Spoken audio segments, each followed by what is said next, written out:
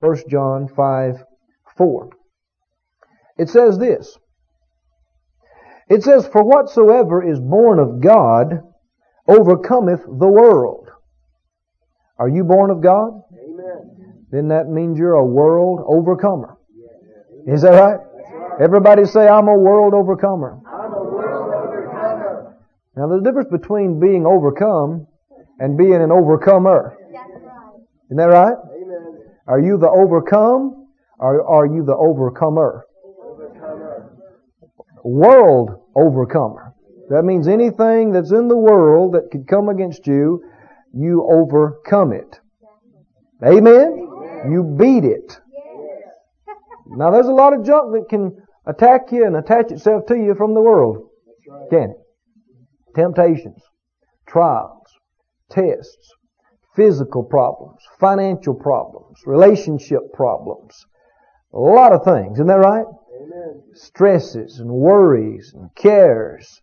But anything that's in the world that can come against you, you are an overcomer. You come over it. Amen. You beat it. And he tells us the key here to the victory. And he says, this is the victory that overcomes the world. What is it? Even our faith. Glory. That excites me just to read that. I don't know about you, but it just excites me. Because I'm going to tell you why. Because masses of people are in the dark. They don't know what the key is to victory. And it's so easy to get off track with thinking what it takes to be victorious in this world. Even people that are Christians, oftentimes they're missing the key. And it's subtle ways that they're deceived. Sometimes people think, well, prayer's the key. Well, just praying doesn't mean you automatically are victorious. That's right. I know quite a few people that do a lot of praying, they're not very, very victorious. So it's not just prayer, you have to pray correctly. And how do you pray properly? In faith. Faith is based on the Word of God. You're praying according to the Word, and praying according to faith, you'll pray effectively. Now, don't misunderstand me. Prayer is extremely important. But did you say, well, prayer is the key to victory? Well, there's more to it than just saying just pray. Because there's a lot of people that pray and are not necessarily victorious. And folks say, well, living right. You got to live right. That's the key to victory. Well, yeah, it's important to live right. But just because you do good things and don't get in this sin or get in that sin, that doesn't mean you're automatically victorious.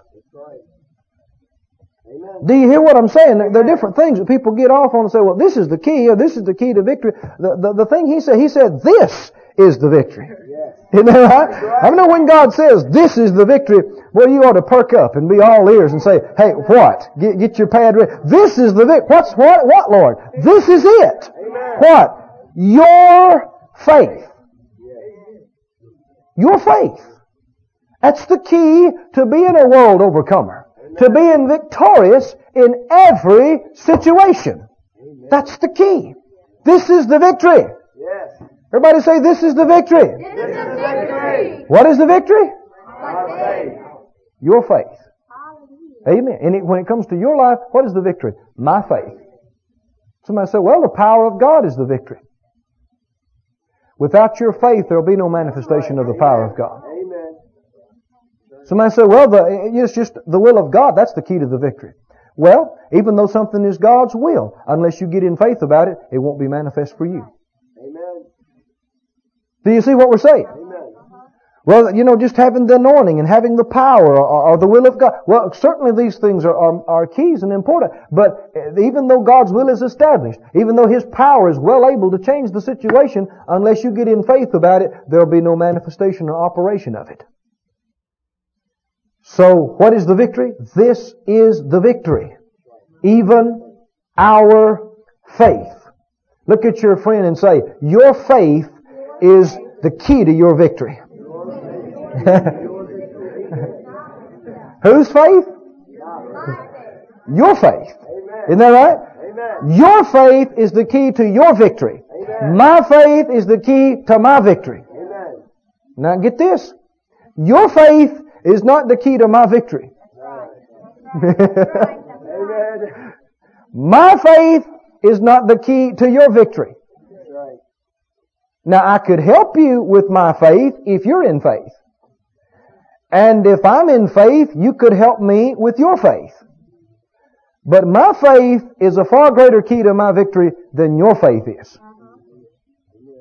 Isn't that right? Amen. Let me say it like this. If I'm not in faith and you are in faith, I still will be defeated.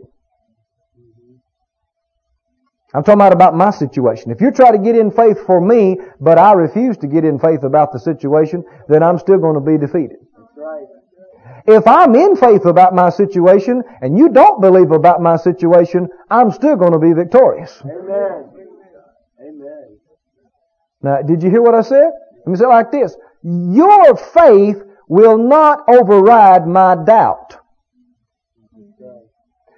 Nor will your unbelief override my faith. You understand what I'm saying? Amen. Your unbelief will not override the effects of my faith in my life. But nor will your faith override the effects of my unbelief in my life. That's where a lot of folk have been confused. I've talked with many people along this line, and people say, well, I don't understand. I was believing that this would happen for so and so.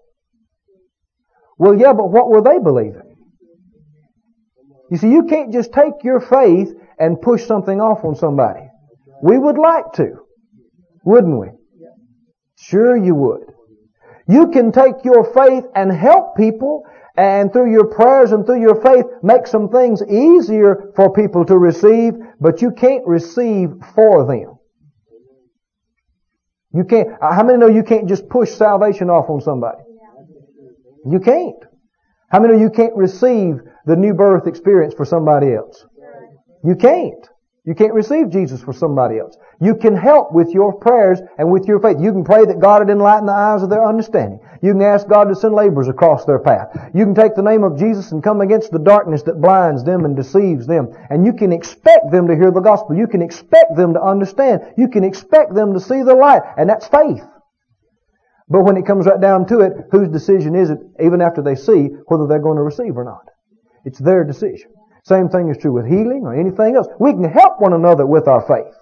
But we can't just receive for one another with our faith. Now there is an exception to that. And that is parents receiving for small children. That's an exception. Parents can and do receive for their small children exactly like you'd receive for yourself. Same way. But other than that, that doesn't work that way. But what is the victory? My faith. Go back with me to Mark 5. Since this is healing school, we're zeroing in on the subject area of healing. Of course, he didn't just limit it to healing there, did he? He said this is the victory that overcomes not just sickness. Of course, sickness is something that's in the world, isn't it? It's one of those things that's in the world that could come against us and cause us a problem. But he didn't just say sickness in 1 John 5:4. I mean, he's including any and everything. I mean, faith is the victory in any area, in any realm. It's the key to obtaining victory. It's your faith. But it's the key in the area of getting healed, like in any other area. In Mark 5, this is the account of the healing of the woman with the issue of blood. You know the story that there was a certain woman that had an issue of blood 12 years. She had suffered many things with many physicians. She had spent all her money. Everything she had and was nothing better, but rather grew worse. Heard of Jesus, she came in the press behind, touched his clothes, because she said within herself, another gospel account says she said it within herself, that if I may touch his clothes, or just the hem of his garment, I'll be whole. And praise God, she touched, and the power flowed out of him into her, and he stopped and said, "Who touched me?" And all denied, and there was a moment of waiting there, and finally she came forward and fell down before him and told him all the truth and what she did and how she was healed, you see. And Jesus looked at her and said, over here in verse 34, he said to her, "Daughter, thy faith hath made thee whole. Go in peace and be whole of thy plague." Daughter, thy faith has made you whole. Praise God. Now, in talking about healing, let me review a little bit some of the things that we said yesterday and then go on to some other things. And again, I said to you yesterday, don't think that some of these things are too basic for you. That you've already heard it and it's not important, you know, because the basics is where people miss it. Again and again. And one of the biggest problems is sometimes people think they know something and they don't. And that's a big issue. So listen to things like you've never heard them before, because when it comes to the Bible, even though you may have gotten a lot of light out of any one passage or verse of Scripture, you have not gotten all the light there is to get, and there is something in that truth that you have not seen yet. Isn't that right? So you should always listen to things and look at them as though you had not seen them before, because there are things there you have not seen in any verse. How many in here, maybe I'm wrong. Is there anybody in here that has exhausted all the light and truth and revelation from any one verse of Scripture? I didn't think so. Well, that means there's things there that you hadn't seen. So you should be mindful of that and look at it as though there's things there that you had not seen with excitement and anticipation and expectancy. Now, we said to you that though different people have placed the emphasis elsewhere, Jesus placed the emphasis on the individual's faith again and again. What is the determining factor? Let me go over some things real briefly that we said yesterday. First of all, you've got to establish this. Can God and does God heal people? Can He heal people and does He heal people? I'm not spending a lot of time on that. I'm assuming you believe that. I'm assuming you're convinced of that. If you're not convinced of that, then you really have to go back to square one. You have to back up and decide whether you believe the Bible or not. That's right. Really. Whether you believe it exactly as it's stated. If you believe the Bible, you believe that God heals. It's full of it. Amen. Isn't that right? Amen. And if you believe the Bible where He said God does not change, then you have to believe that He's still doing the same thing now that He always did. And, if you believe the Bible where it says He's no respecter of persons, you have to believe that what He'd do for one, He'd do for another. Have to believe it, if you believe the Bible. And I say that, and sometimes people think, well, everybody believes the Bible. No, everybody doesn't believe the Bible. That's true. There's a lot of Christians that don't believe the Bible. At least certain parts of it. They just block it out and don't believe it. But if you believe the Bible, that's settled. God can, God does heal people. Amen. Healing is real. God can do anything. And God can and does heal people. But the second issue you come to then is this. Well, why does God heal some people and some people don't get healed? Why? And that's the age-old question that folk have deliberated about. Why? And so the conclusion that a great portion of Christianity has come to is this. Well, just God's will. That's the determining factor. That some people get healed because it's God's will. And other people don't get healed because it's not God's will. And that is the conclusion that a large portion of the church world today has come to. They believe that. They think they're settled in that. And the way they determine whether it's God's will or not is by the outcome. If somebody got healed, it was obviously God's will to heal them. If they didn't get healed, it was obviously not God's will to heal them. And so they are basing their conclusion about the will of God from people's experiences, not from the Bible. Now, did you know you could take that same reasoning over into the area of salvation in the new birth and come to some startling conclusions? If that's the way, if we're supposed to ascertain the will of God by just seeing what happens and what doesn't happen, then that means that people that die without receiving Jesus, it wasn't God's will for them to be saved. And people that are saved, it was His will. Is that true? Or does the Bible say that God is not willing that any should perish? Amen. Is it God's will for people to die without Jesus? Does it please Him? Is it His will for people to perish without salvation, without being born again? The Bible tells us He is not willing, isn't that the word that's used? It is not His will that any should perish.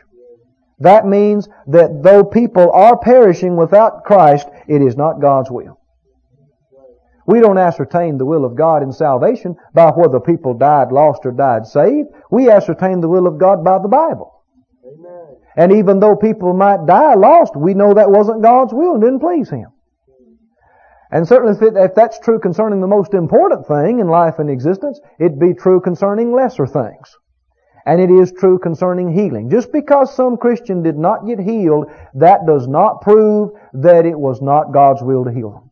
Amen. Any more than because a man died lost, it proved that it was God's will for him to be lost. No ma'am, no sir. We ascertain the will of God by the Bible.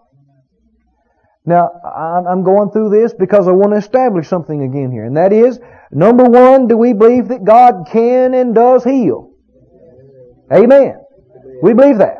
Amen. Number two, what determines why some are healed and some are not? Well, see, many say, well, God's will. We're saying not so. What did Jesus emphasize when individuals were healed? What did he emphasize here? Daughter, your faith. Now see, he could have said that different ways. He could have said, daughter, it was God's will to heal you. He didn't say that. He could have said, daughter, you're just one of the lucky ones. He could have said, daughter, you were just randomly chosen and healed. He could have said, daughter, my power healed you. Which it was the power that did the work, but he didn't put the emphasis there. He could have said, daughter, my faith healed you. He didn't say that. He could have said, daughter, the faith of the disciples and the crowd healed you. He didn't say that. What did he emphasize? Daughter, your faith has healed you. He could have said, daughter, you touched my garment, and that's what healed you. He didn't say that. And that wouldn't have been accurate because multitudes touched him, the scripture here says. And yet all of them weren't healed. Why? She touched differently. She had a touch of a different kind. It was a touch of faith. Now this is not a lone situation. Did you know that in the Gospels there are 10 cases of healing where the individual's faith is specifically referred to? The Bible says in the mouth of 2 or 3 witnesses, let every word be established. Here's 10 cases. How many know that's substantial? Not just 1, not 2, not 10. Now I didn't say that these were the only cases where faith was evident, because faith was evident in more cases than that. Amen. But I said in 10 of these cases, faith was specifically referred to. I mean, in the text, it said something about their faith. Let me mention them to you real quickly. Are you interested? Yes. Firstly, the nobleman's son was healed, and the Bible said he believed and went his way. Well, that's faith, isn't it? Secondly, the palsied man, the man born before that they let through the roof, you know. The Bible said Jesus saw their faith. Thirdly, the centurion had a servant. Remember him? Centurion's servant. And Jesus said concerning him, He said, I have not found so great faith. No, not in Israel. Jesus mentioned his faith. And again He said to him, as you have believed, so be it done. Believing in faith. Fourthly, Jairus' daughter was healed through Jairus' faith. Don't you remember that Jairus came and said, Lord, if you just come and lay your hand on her, she'll be healed. And then when they got to the house, the servants came and told him, Lord, Jairus, she's dead. Don't trouble the master any further. What did the Lord look at him and say? Don't be afraid. Believe only. Believe. Believe. It's obvious that he was believing before this, and now what Jesus is telling him, don't quit me now. Right? You just keep believing what you told me. What did He tell him? Lord, if you come lay your hand on my daughter, she'll live and she'll be healed. He said, you just keep believing that. Fifthly, we see the woman with the issue of blood, where we just got through talking about, and Jesus told her, daughter, your faith has made you whole. Sixthly, we see 2 blind men. Two blind men, we talked about it earlier in Matthew 9 there. And the two blind men came to Jesus and He asked them, He said, do you believe that I'm able to do this? They said, yea, Lord. And He touched them and said, according to your faith, be it unto you. Faith, faith, faith. Number 7, the Syrophoenician woman. Her daughter was healed, and Jesus told her it was a direct result of her faith. He finally told her at the end of the passage there, He said, O woman, great is thy faith. And see, her daughter was delivered and healed. Number 8, the demoniac, a man brought his boy to the disciples, and he had fits. And don't you remember we talked about that yesterday from Mark 9, where the man said, Lord, if you can do anything for us, have compassion on us and help us. And just kind of threw the responsibility of the whole thing over in Jesus' lap. Jesus turned around, handed it back to him, and said, if you can believe, all things are possible to him that believeth. And the man said, I believe. Amen. Help thou mine unbelief. And the boy was delivered and healed. Number 9. There were 10 lepers that were healed over in Luke 17. Remember that? 10 lepers that stood afar and cried and said, Lord, thou son of David, have mercy on us. And He said, go your way, show yourself to the priest. And so the Bible said, as they went, they were healed. One of them turned around and came back to give glory to God. And you know what Jesus told him? Your faith has made you whole. Amen. Amen. And number 10, there was blind Bartimaeus. Remember him? Sitting by the roadside begging and crying, Lo, Lord, thou son of David, have mercy on me. And Jesus said, bring him to me. And He brought him to him and He said, what do you want? He said, I want to receive my sight. Jesus said, receive your sight. Amen. And the Bible said he received his sight. Glory. And Jesus said, go your way, your faith has saved you. Amen. Hallelujah. Hallelujah. 10. Count them. 10. Situations and accounts of people being healed in the Gospels where not only was faith seen and observed, faith was specifically mentioned. Amen. Amen. Now see, here's where the Bible puts the emphasis. Here's where Jesus puts the emphasis. It's on the individual's faith. So back to our question. Can God and does God heal today? How many believe? I want to hear something. Can God and does God heal today? Yes. Yes. See, if you don't believe that, there's no need in you being here at healing school. Right? But if you believe that, then you're on your way. But not only that, here's the issue. Why are some healed and some are not? Where did Jesus put the emphasis? On the individual's faith. Not on the power of God, because God's power is able to take care of everybody. Not on the will of God, because it is His will for all to be healed, just like it's His will for all to be saved.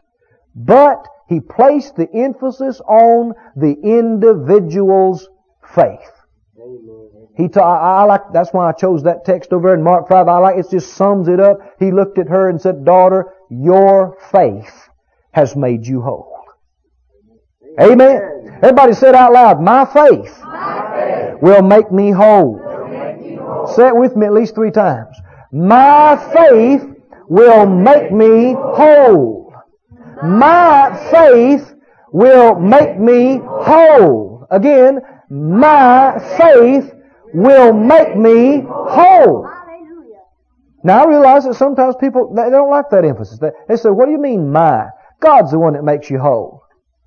And see, that sounds, that sounds like folk are giving the emphasis in the right direction. But no, if it was just up to God, everybody would be whole now. That's right, amen. Did you hear me? Amen. If it was just up to His power, if it was just up to His will, everybody would be whole now. That's right.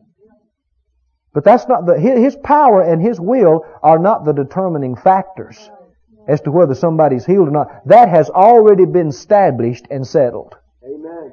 What is the determining factor? The individual's faith. We ought to know that. What's the determining factor in whether somebody's saved or not? The will of God?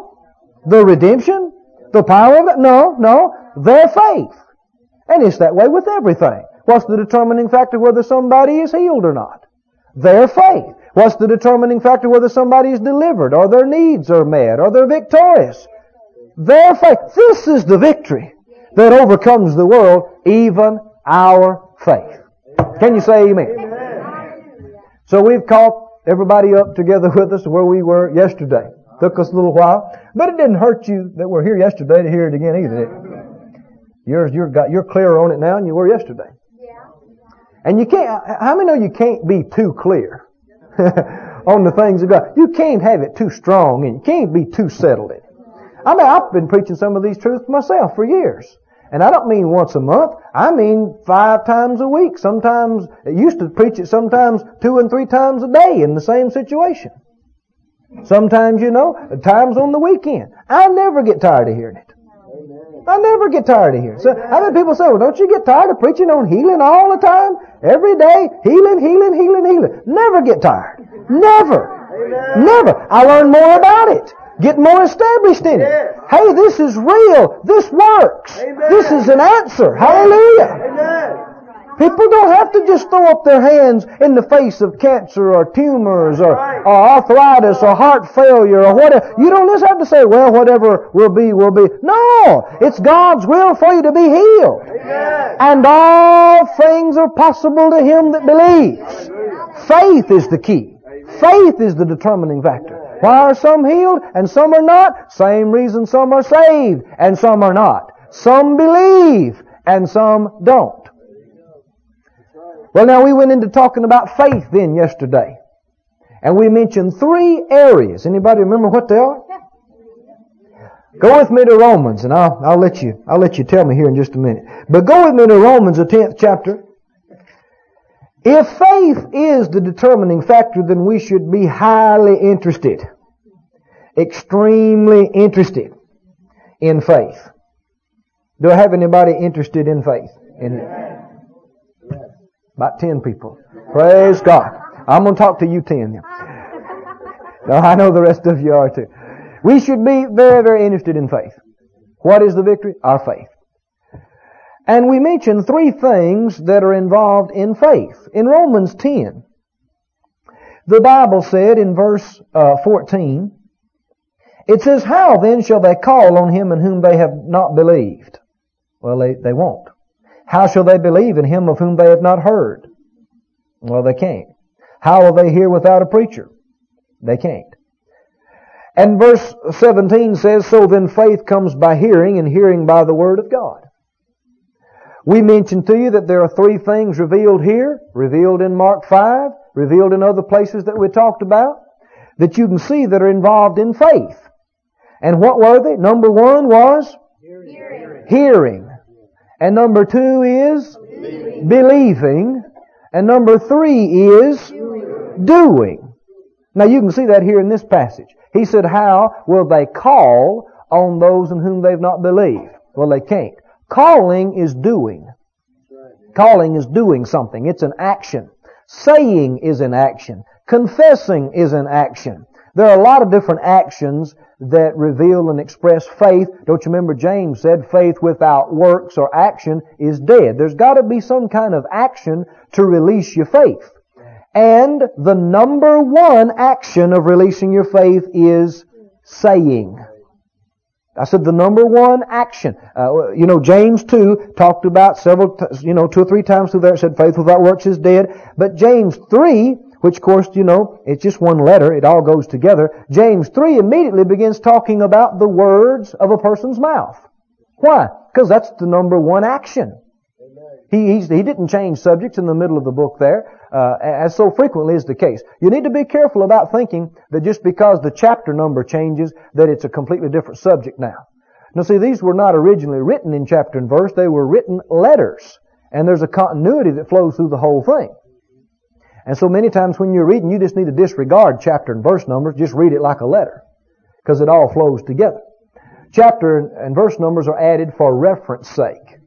And it's good for that, but you don't need to put too much emphasis on it otherwise. But how will they call or how will they act unless they believe? Well, they won't. And how will they believe unless they've heard? So he mentions calling, which is doing something. Then he mentions believing. Well, you got to believe. But how can you believe unless you hear? You can't. So hearing comes first. There's hearing, and then once you hear, you can believe if you want to. And then once you believe, you can act. You can do something. And the number one action is saying. Sometimes it's the only action that you need to release your faith. For instance, take the new birth. Do we see those three principles there? What's the first thing that happened on your way to being born again? You heard the gospel. Then when you heard the gospel, what did you do? You believed it. And then because you believed it, what did you do? Well, there was some action involved, wasn't it? And you might have gotten up out of your chair and went down to the altar. That was an action, wasn't it? You might have prayed a prayer with somebody. But while you were praying, what were you doing? You were saying. And the key action that Romans 10 here tells us, back over in the 9th and 10th verse, it says that if you will confess with your mouth the Lord Jesus and believe in your heart that God has raised Him from the dead, you'd be saved. I had somebody tell me one time, they said, well, I believe James 2 that you need to act your faith, and I need to act my faith. How do I act my faith? What do I need to do to act my faith? And I began to mention to them that the number one way of acting your faith is saying. And I began to talk to them about confession and what you say. And they said, oh, yeah, I know that saying, but I need to act. See, they were belittling saying. They were thinking, well, saying is not that big of a deal. I really need to act, you see. Well, there are different actions besides saying. Don't misunderstand me. But the major action is saying, and you don't need to belittle that. So I just asked them, I said, okay. I said, are you born again? Yeah.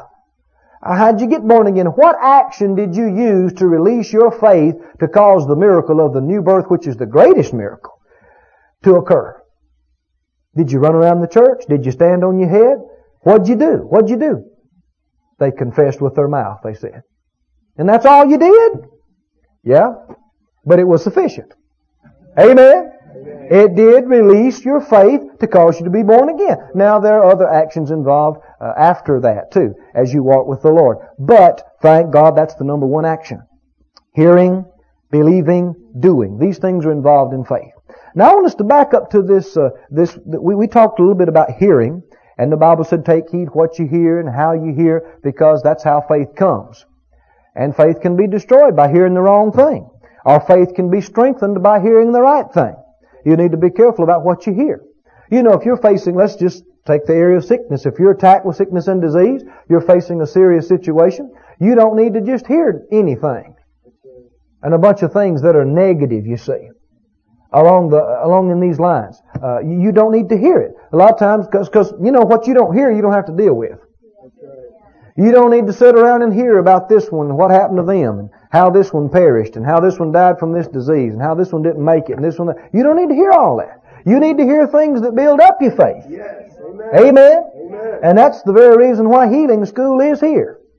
That's why this place is here. That's why this class occurs, is because Brother Hagin, as a teenager, on the bed, paralyzed, deformed heart and chest cavity, and blood disease, dying. Doctor said there was no hope. And nearly everybody that came told him something negative.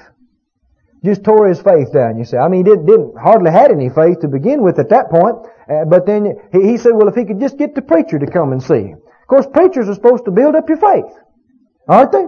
I said supposed to. Don't mean they do, but they're supposed to.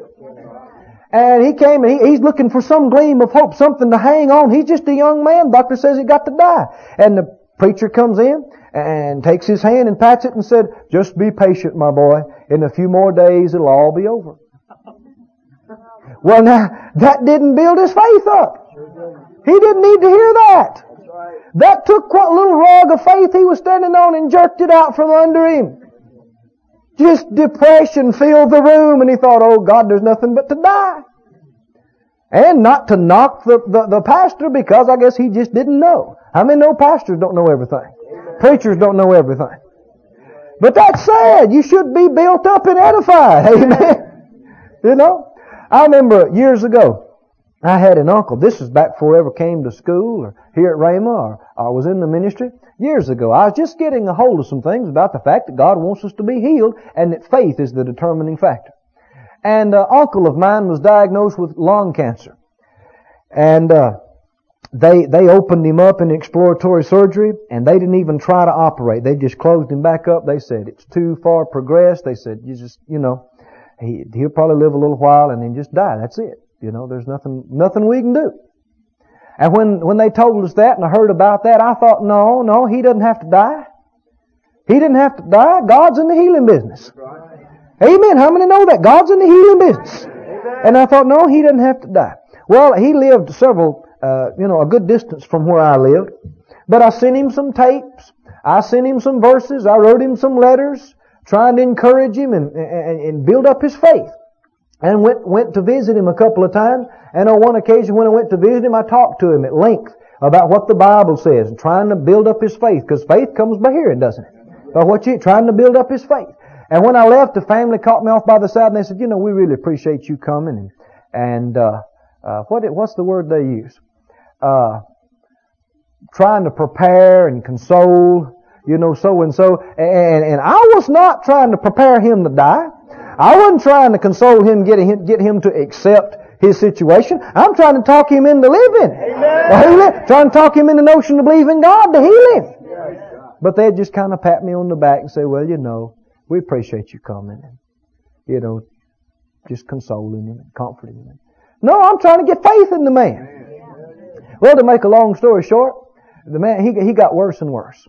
I mean, he took chemotherapy and I don't know, some different kinds of treatments, and lost all his hair, was just so pale and lost the weight until he just looked terrible. It wouldn't be surprised from the natural standpoint. You think, well, he died. If they told you he died last night, it wouldn't surprise you from the natural standpoint because he just looked like he couldn't make it much longer. But one day, everybody say one day. One day. One day, his wife said he came to the kitchen doorway. And I'd been sending him materials, and he'd been listening to it and reading and stuff. And he stood there. He said, by Jesus' stripes, I'm healed. Amen. Amen. By Jesus' stripes, I'm healed. Amen. Now, did you know you don't have to understand that to get it to work for you? You just got to believe it. You don't have to understand how that you are washed from your sin by His blood to be saved. You don't have to understand that, but you do have to believe it and accept it. And see, he had heard that enough and read that enough until he decided, bless God, he believed that. By His stripes, I am healed. He went and told his wife. Did you know that bothered them? They told me it bothered them. They said, well, it's bad. It's gone to his head. And he's saying these rash things, Well, thank God it went to his head. It went to his heart too. Hallelujah. The Word I'm talking about. Not the cancer. But he began to get better. He began to put on weight. Week after week, he gained weight. His hair began to grow back. Nobody expected it. The doctors didn't expect it. Within 3 months, he's back on the job. Working. Gained his weight back. Gained his health back. Went to the doctors. They told him, well, you're healed. But see, he'd been saying that for a long time before he heard them say it. Praise God. Wasn't just trying to console him, get him ready to die, trying to build up the man's faith. I'm saying to you, you need to watch about what you hear, don't you?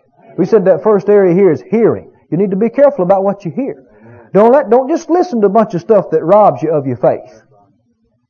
People say, well, let me tell you about this, and about this bad thing had happened, about this so-and-so, they didn't get healed, and so-and-so, this didn't happen with them, or whatever. Don't listen to it. You don't want to hear it. That's right. Well, why did that not happen? Why did they not get healed? You don't know. That's them. There's a lot of things you're not going to know about other people's lives. Even if you pray and ask God to show you, some things He'll tell you that's between me and them. That's a polite way of saying, it's none of your business. You understand what I'm saying? Amen. And you may not know why some things happened or didn't happen with somebody else because, that's their life and their heart and some things. And you're not to try to cast any shadows about it. Just leave it alone. But where you are concerned, it's up to you. Amen. Amen. And you can live and not die. You can be healed. It's up to you. That's right. Don't listen to things that tear down your faith and present a bunch of questions and wranglings that would confuse you. You need to, if you're needing to be healed, you need to be around somebody in a church and reading materials and listening materials that are going to build up your faith. That's right. You know, one thing that frustrates me sometimes is I've had people come out here and stay with us a week or two or even a month or so. And while I'm talking about that, let me say what I say, frequently, and that is that if you come out here to receive, you just come and stay long as you want to. Long as you feel like you need to. Some people need to come and stay with us a little while. Longer than a day or two. Some longer than a week or two. Some, a month or two. Come stay with us. If you don't get tired of looking at us, we won't get tired of looking at you. You just come. Amen. That's what we're here for. Because, not that it takes God a long time to do something. It doesn't. But sometimes it takes us a little while to change our thinking, to change our believing, get ourselves established in faith. But, when it comes to believe in God, you got to get established in faith. And what you hear makes all the difference. You don't need to hear wrong stuff.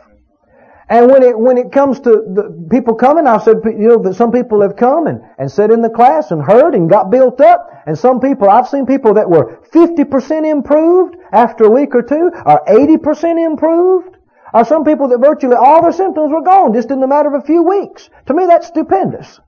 That's outstanding. But I have seen people like that go back to their area and to a church and to a pastor that preached against healing. That preached that it wasn't God's will for everybody to be healed. And I've seen them get torn down, get their faith pulled out from under them, and get back in the same shape. Well, see, you can't afford to do that. You can't afford to do that. I'm not preaching against anybody. Or preaching against any church or any group or any denomination, because there's good folk in all groups. If you do, the people that love God. But the thing is, if you are attacked with a severe situation of sickness and disease, you don't need to be hearing a bunch of stuff that's contrary to the Word of God about maybe it's not God's will for you to be healed, or maybe not now, maybe God's teaching you something through the sickness, or on and on and on. You know what I'm talking about. Amen. You don't need to hear that. Don't let your ears be open to that.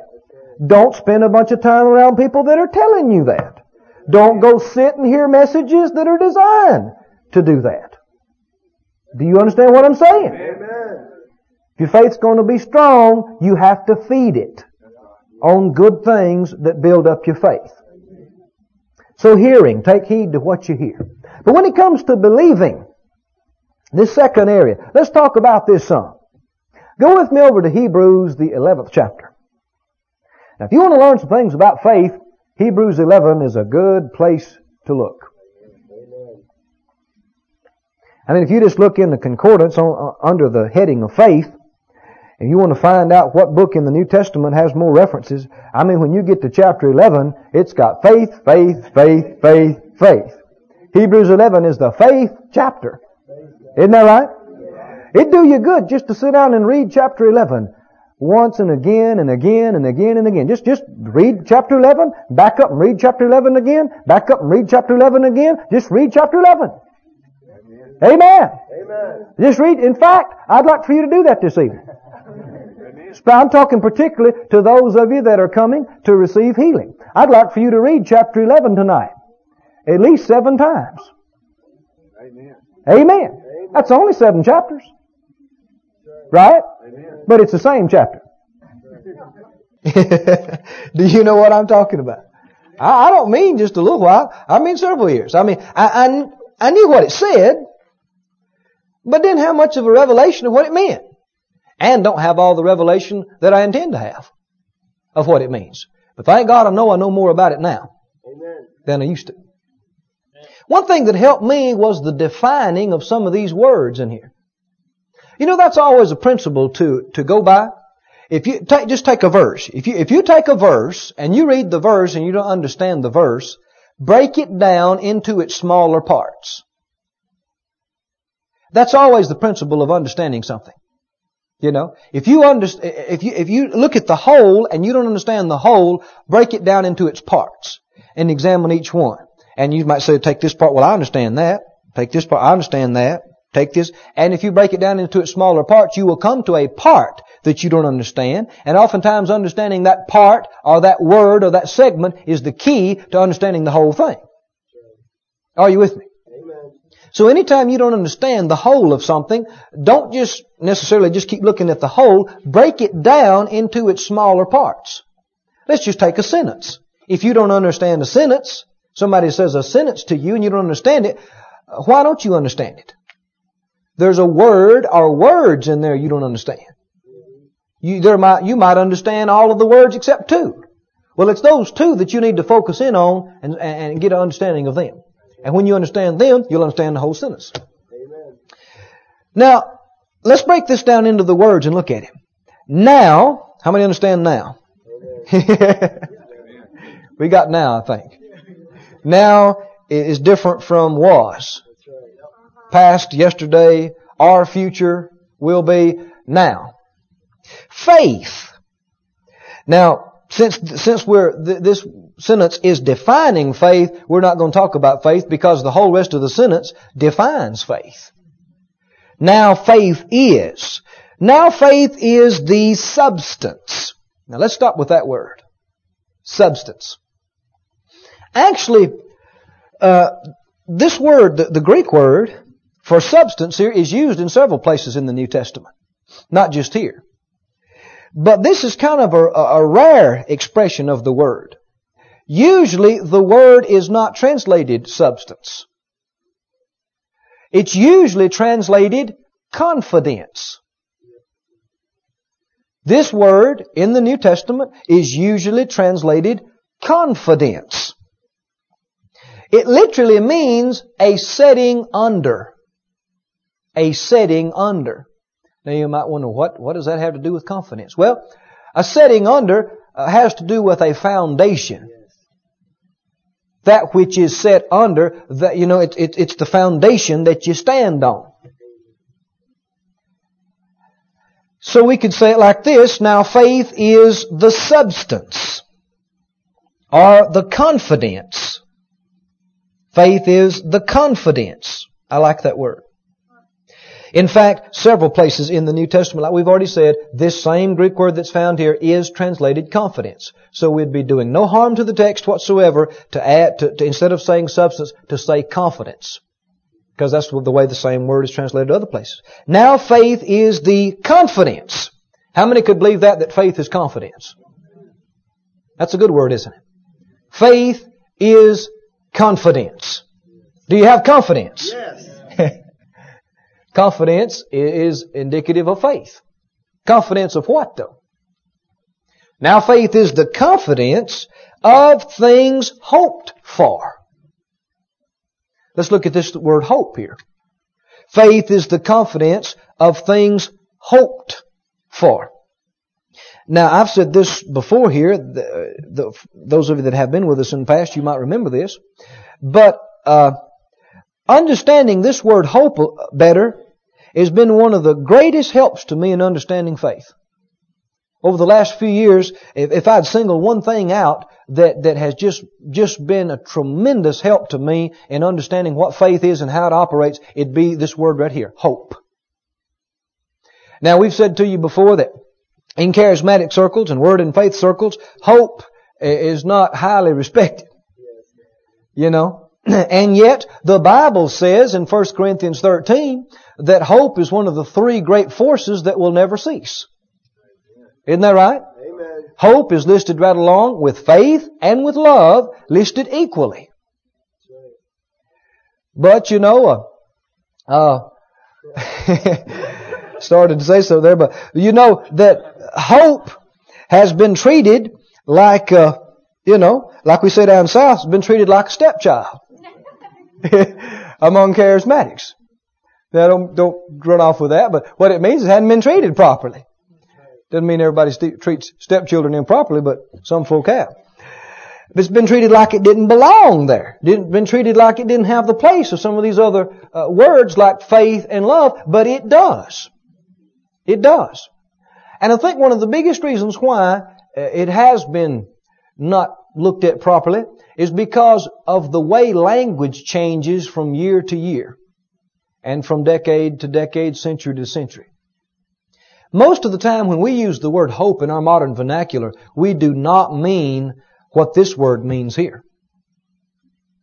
The classical example you have is someone, in charismatic circles anyway, is you got a healing line. Folk come up to be healed, and the minister says, "Do you believe that you'll be healed when I lay hands on you right now?" And the person says, "I sure hope so." And all the charismatics go, "Boo, no, that's bad. I sure hope so. That's no good. That's not faith. That's only hope." Well, no, did you know really that is not hope?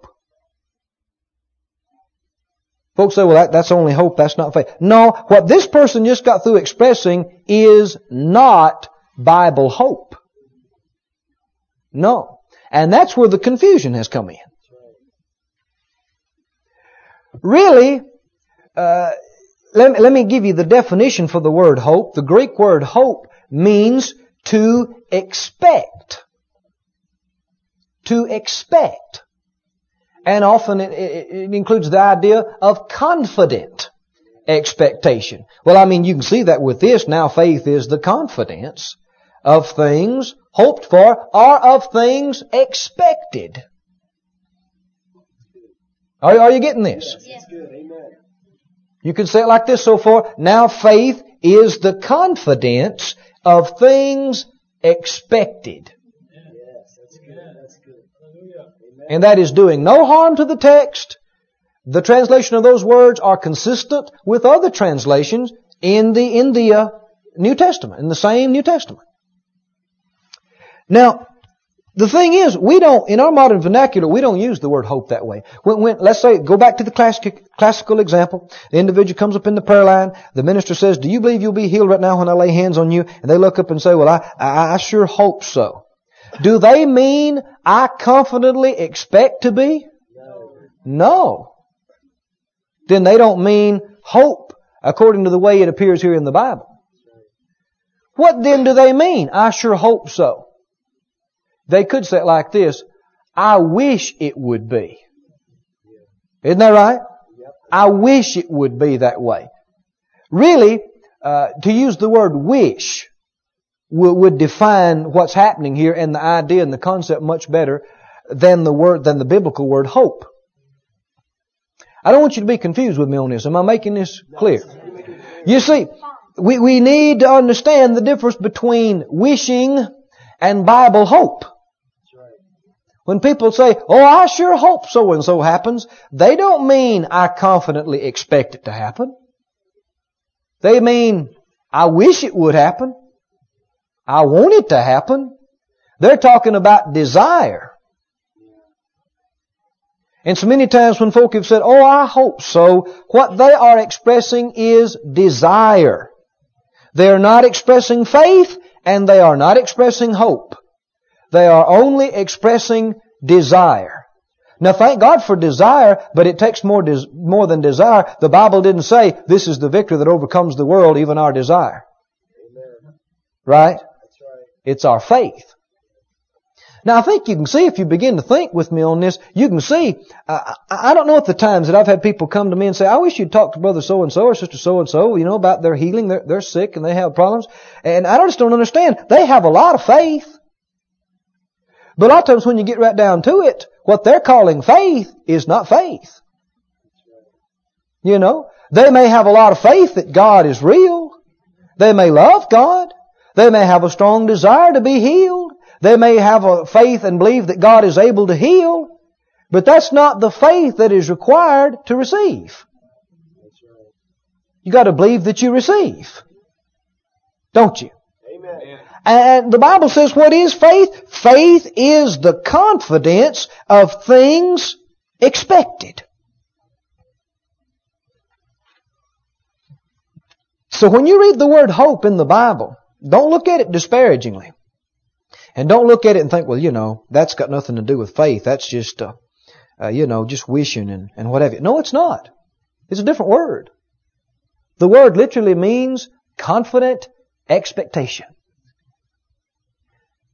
How many believe that we are saved by grace through faith? Is that right? How many believe we are saved by hope? Yeah. The Bible says that we are. Why? Because if you have faith, you have hope.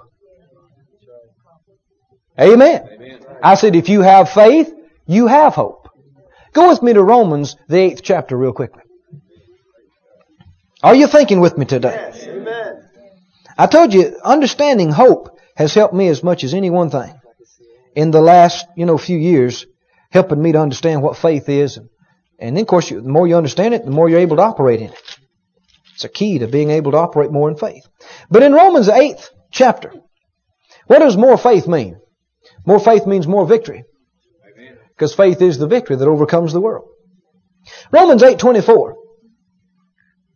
Romans 8:24 says, "For we are saved by hope." I told you we were. For we are saved. I didn't just think that up. You don't think I'm just standing up here making up stuff, do you? Preachers supposed to preach the Word, aren't they? For we are saved by hope. Somebody said, well, I thought we were saved by faith. We are. He's saying the same thing. I said he's saying the same thing. If you have faith, you have hope. Somebody said, didn't you get that backwards, Brother Keith? No. Don't you mean that we have hope? You have to have hope before you can have faith? No. Somebody said, well, I heard brother so-and-so teach that. I know. And according to the way they said it, it's right. But you have to use the first definition of hope, which is not the Bible definition, but it's the way we use the word hope nowadays. How many still with me? Well, don't you have to have hope before you can have faith? Yes, if you mean hope. Now, listen, some of you talking and should be listening. Don't you have to have hope before you can have faith, Brother Keith? Yes, if you mean hope the way we use it in our modern vernacular. No, if you mean hope the way it's used in the Bible. You understand what I'm saying? Don't we have to have hope before we can have faith? According to the Bible usage of the word hope, no. You have to have faith, and then your faith gives you hope. What is hope? Confident expectation. You can see why folk are confused about it, can't you? Why? Because the way we use the word hope in our modern vernacular is not the way the word is used in the Bible. Doesn't mean the same thing. So, I don't want you to leave here and say, well, Brother Keith's contradicting this fellow or that fellow's teaching and preaching. No, I agree with them. But they're not using the word hope the way it's used in the Bible. They're using the word hope the way we use it in our modern vernacular. Which is fine. Folk know what that's what people think. When you say hope, they're thinking about desire. Like the individual said, will you be healed now when I pray for you? I sure hope so. They do not mean I confidently expect to be. They mean I want it. I desire it. I wish it's that way. That is not faith, and it is not hope either. It is desire. Yes, before you have faith, you need desire. Need to want something. Isn't that right? Seek to hear the truth, and your desire will motivate you. And your desire will help you to reach up, to set goals, to want something, and to reach out after it. But that's not Bible hope. That is desire. Look at verse 24. For we are saved by hope. Is that true? Now, why is that true? Let's put the definition here. For we are saved by expectation. Why do we have an expectation? Because we have faith. Because we believe. And we're saved because of our faith. This is just another way of saying it. We're saved by hope. But hope that is seen is not hope. For what a man seeth, why does he yet hope for it? In other words, you don't expect something that's there. Right? Expectancy is not a factor. when it's there. I mean, if Aunt Minnie is sitting at the table, you don't say, well, we're expecting Aunt Minnie. No, she's there. Right? You can only expect her until she gets there. He said, for we're saved by hope. But hope that is seen is not hope. For what a man sees, why does he yet hope for it? But if we hope for what we see not, then do we with patience wait for it. I can tell you all are real excited about this. No, I know you are. Your wheels are just turning. You're thinking. Now let's substitute for the word hope the definition of the word hope, which is expect or expectancy. Let's read it like that. For we are saved by expectation. But expectation that is seen is not expectation. For what a man sees, why does he yet expect it? But if we expect that if we expect that we see not, then do we with patience wait for it. Amen. Did you hear that? Amen. If we expect what we don't see, then we patiently wait for it. Glory to God. Amen. Now go back to Hebrews 11.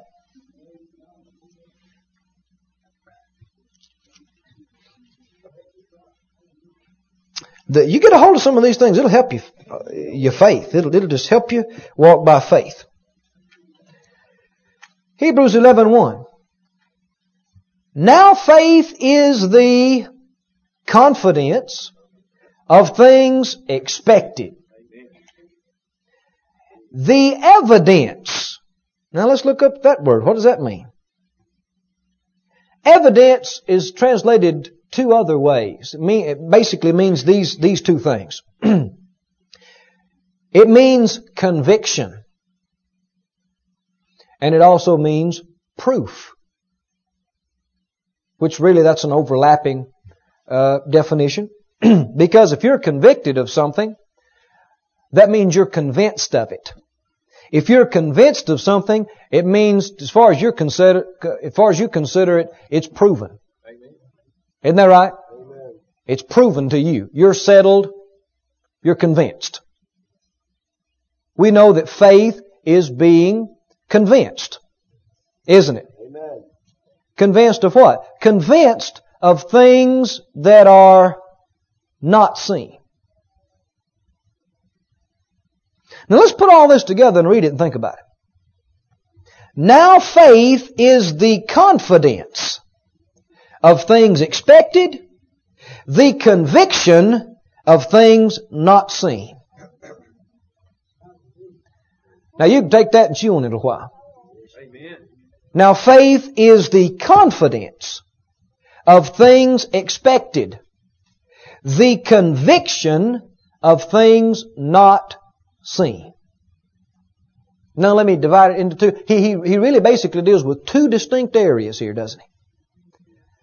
Faith has to do with things that are not yet and things that are not seen. I said faith has to do with things that are not yet. And when I say not yet, I mean not yet in this physical realm. And faith has to do with things that are not seen in this physical realm. Now, skipping on down to Hebrews 11:6, this goes right along with this verse of Scripture.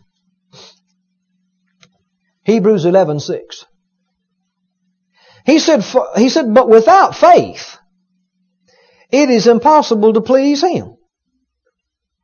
I said we ought to be highly interested in faith. He said, for he that comes to God must believe that He is, and that He is a rewarder of them that diligently seek Him. You got to believe that God is. And you got to believe that He rewards you when you diligently seek Him. You got to believe that. How many believe God is? Amen. You believe He exists? Do you believe He's real? Do you believe He is God, which means He is omniscient, omnipotent? He can do anything. He knows everything. Do you believe that? He is God and He is real. You know, quite a few people believe that. But the next step is where you lose a lot of folk. Do you also believe that when you reach up, He reaches down? When you ask, He gives. When you seek, He'll cause you to find. Now see, a lot of folk they're not really convinced about that. They believe it's entirely possible for them to diligently seek God and come away with nothing. Empty-handed. They believe it's entirely possible to pray your heart out and believe with everything within you and still just fall flat on your face for reasons nobody knows. Did you hear me? And that's not true.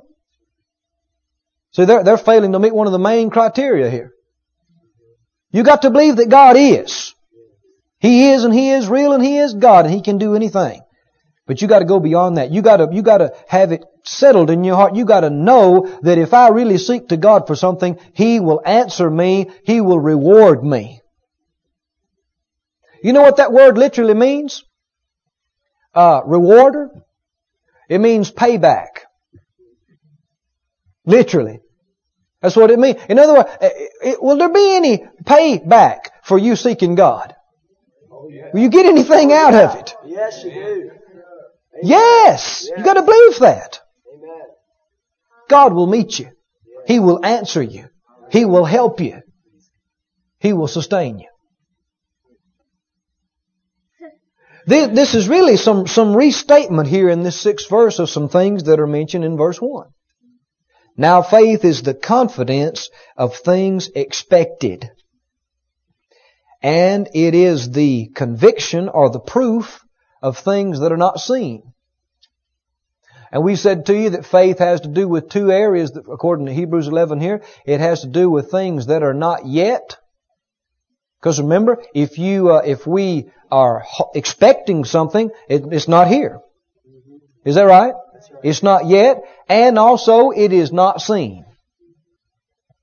So if your healing is not yet and not seen, then you're in a situation to be in faith. Amen. Isn't that right? Amen. How do you get in faith about it?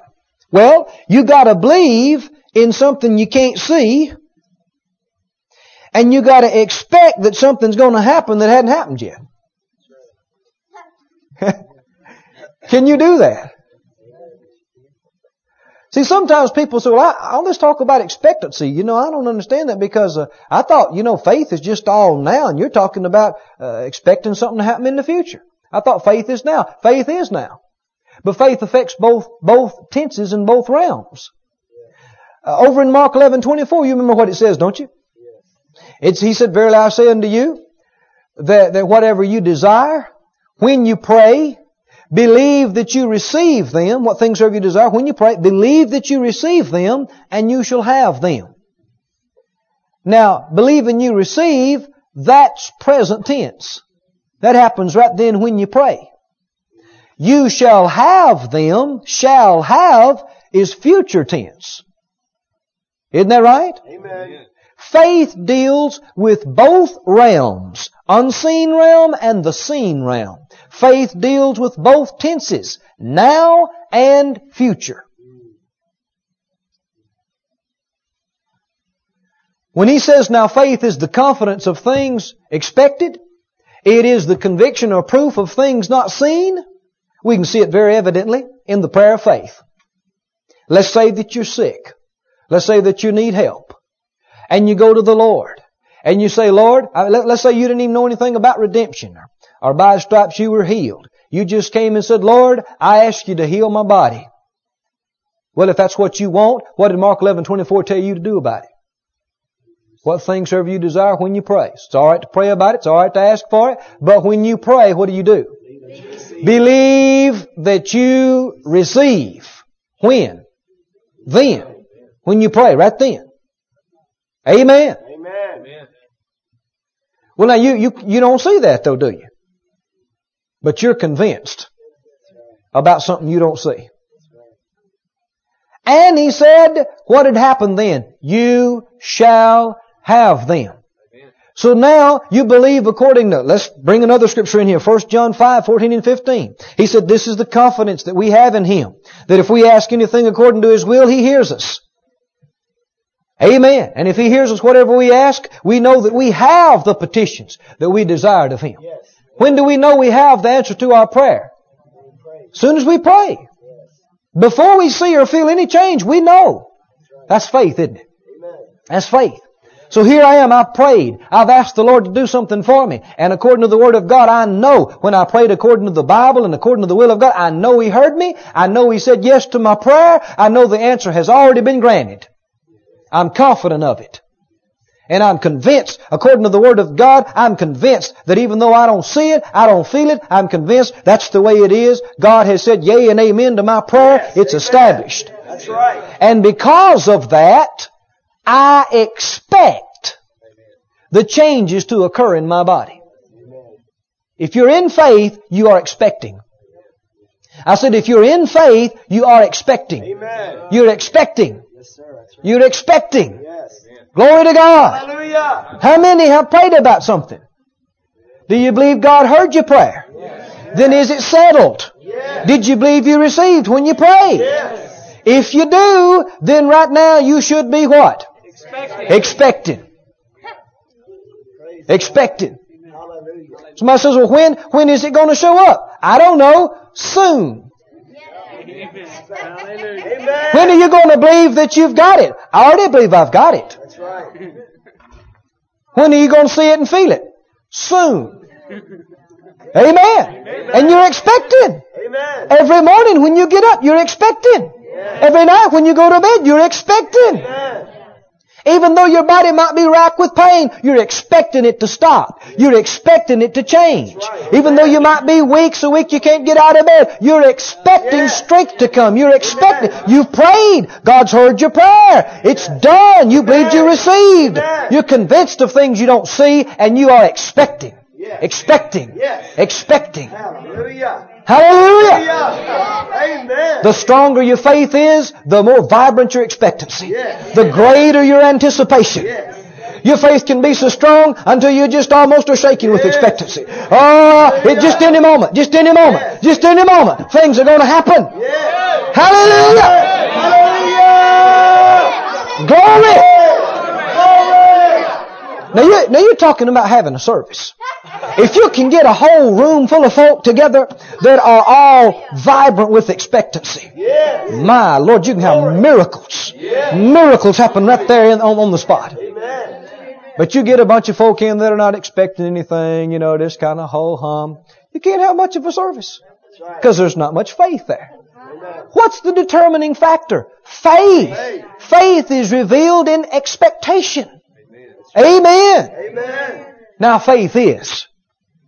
Amen. Faith is the confidence of things expected. You're confident in your heart about what you've prayed and about what you've said and about that God has heard your prayer and some things are already set in motion, and because of it you are living and breathing expectation. Glory. Amen. Amen. Amen. Somebody said, what if I expect nothing happens? That's doubt. That's wavering. Kick that out the door. Don't let that get in. That's right. We already told you. The Bible said it's written. Nobody's ever trusted in Him and was made ashamed. Nobody ever expected Him to fulfill His word and was let down. It's never happened, and it never will happen. Amen. We sang a moment ago, I trust Him. I trust Him. Do you trust Him? Yes. Is He faithful? Yes. He'll do what He said He would do. Yes. Amen. Amen. Take the scripture in Mark 16:18. Believers will lay hands on the sick. And what did God say would happen? They shall recover. So if an individual comes up and you lay hands on them, what should they leave expecting? They shall recover. Isn't that right? Amen. Yeah, but what if it doesn't happen? Two possibilities. If it didn't happen, if they didn't recover, there are only two possibilities.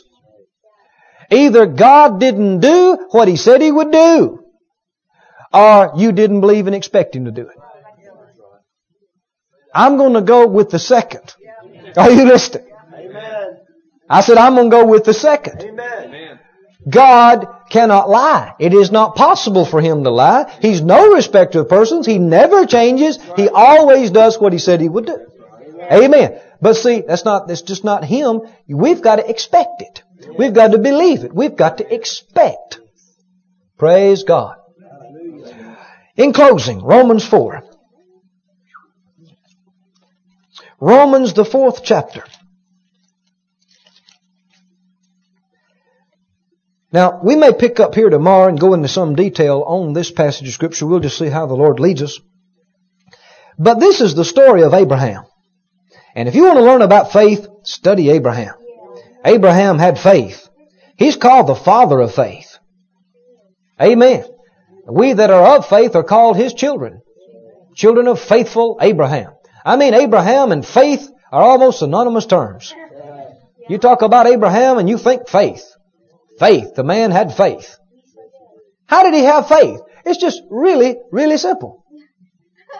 God showed up one day and made a promise to Abraham. Amen. He said, your seed, your descendants, are going to be like the stars of heaven for multitude, and going to be like the sand of the sea for multitude, and I'm going to give you this land. And in you all the nations of the world will be blessed.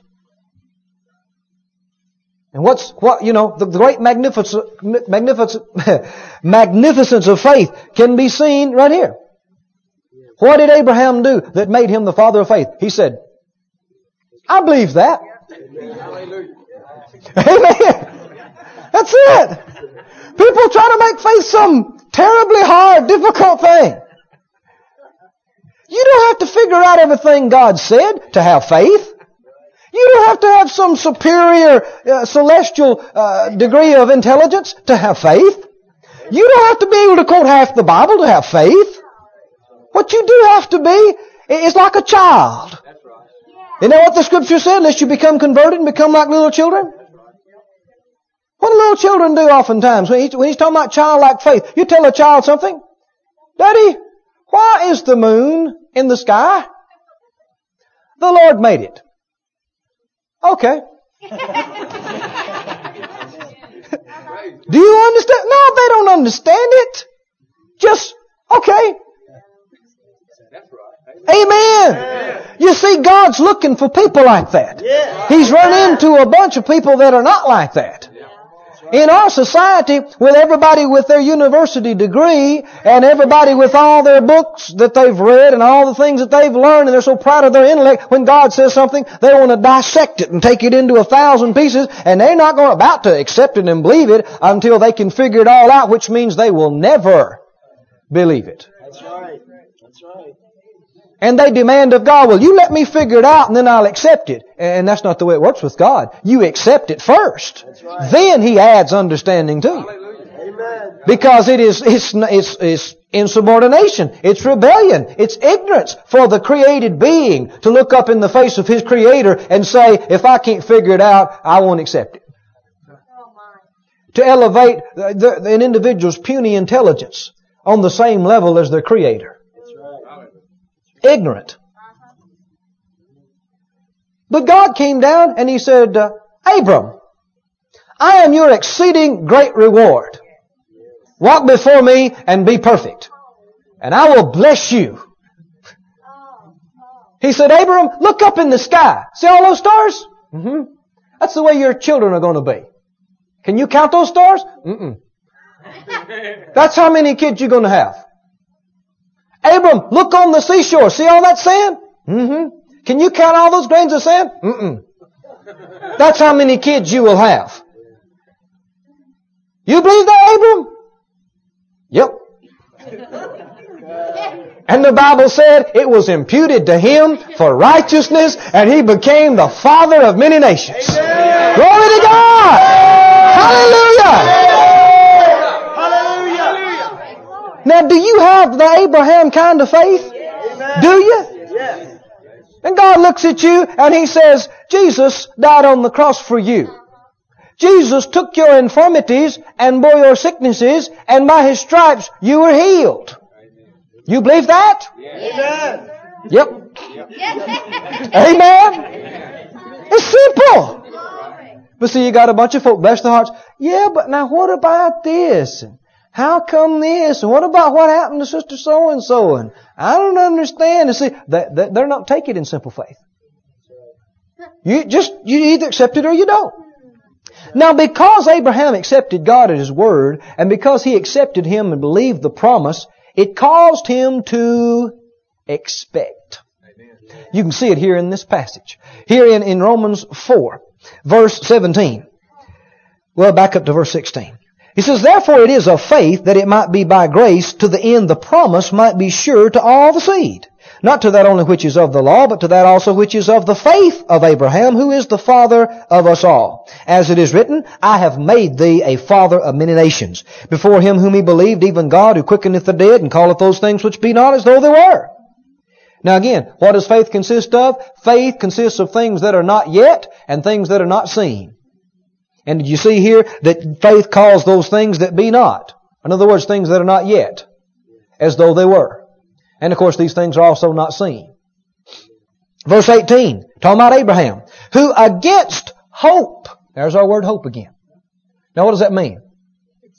Expectancy. Now what does it mean against expectancy? Let's read the whole thing. Who against hope believed in hope, that he might become the father of many nations, according to that which was spoken, so shall thy seed be. Being not weak in faith, he considered not his own body now dead, when he was about 100 years old, neither yet the deadness of Sarah's womb. He staggered not at the promise of God through unbelief, but was strong in faith, giving glory to God, and being fully persuaded that what he had promised, he was able also to perform. Praise God. Amen. Amen. Amen.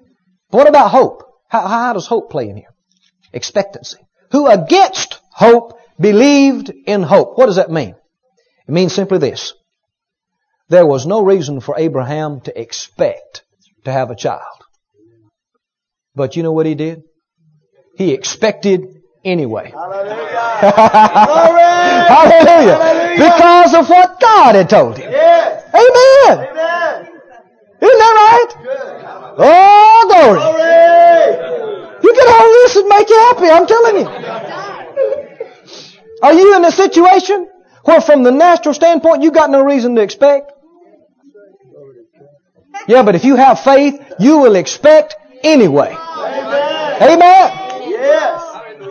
I mean, from the natural, you don't have any reason to expect that this relationship problem would be worked out with somebody. Expect anyway. From the natural, you might not have any reason to expect that the money is going to come and be there for you to pay all your bills in time and for you to come out. Expect anyway. Yes. From the natural, you might not have any reason to expect to get better. To expect to be healed and whole and live long and live a healthy life. But expect anyway. Amen. Amen. Glory. Expect anyway. Why? Based on what God has told you. He told you He would supply all your needs. Yes. He told you He is the Lord who heals you. Yes. He told you He heals all your diseases. He told you that He took your infirmities and bore your sicknesses, and by His stripes you're healed, and that with long life He would satisfy you and show you His salvation. Hallelujah. Do you believe it? Amen. Praise God. Abraham had no reason to expect. Had no reason to expect to have a child, much less multitudes of children. But God told him He would, and he believed it, Yes. and he expected it, and it happened, and he's in the Bible as the father of faith. Amen. Hallelujah. Amen. Now your faith will be tried. His was. I mean, it looked like it wasn't going to work. It looked like, it didn't, right after God told him, it didn't happen the next day. But he held on. And he kept expecting even when there was no natural reason to expect. He's 100 years old. Sarah's 90 years old. If they went to the local hospital and said, we want to check up, we're thinking about having some kids, they would give them no reason to expect to have any kids. They would say, hey, there is no reason for you to expect to have any kids. But Abraham said, yes, there is. God told me. Yes. Amen. Glory. And sometimes professionals, though they mean well and help us in many areas, they may tell you, well, there's no reason for you to expect to get better. There's no reason for you to expect to come out of this crisis. There's no reason for you to expect. You just need to resign yourself to this. Don't do it.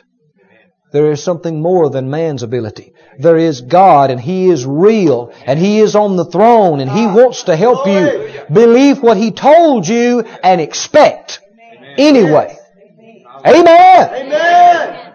Praise God. My uncle that I told you about, obviously when he came that day and told his wife, he said, by His stripes I'm healed, he began to expect to get better. When the doctors gave him no reason to expect to get better. They were preparing the family, telling them to expect him to die, just fall dead any moment. But he began to expect to get better. And he got better, and better, and better. And went back on the job, and went back for tests, and they said, you're healed. But he wasn't expecting to get better based on what men told him. He's expecting to get better based on what God told him. Amen. Are you expecting anything today, my friend? I hope you are. When I say hope, I mean wish, don't I? You see, we use that all the time. This ministry has been brought to you today, free of charge, by the partners of More Life Ministries and Faith Life Church. If you would like to help send this word to others at no charge, you can become a word sender today. For more information, visit our website at morelife.org.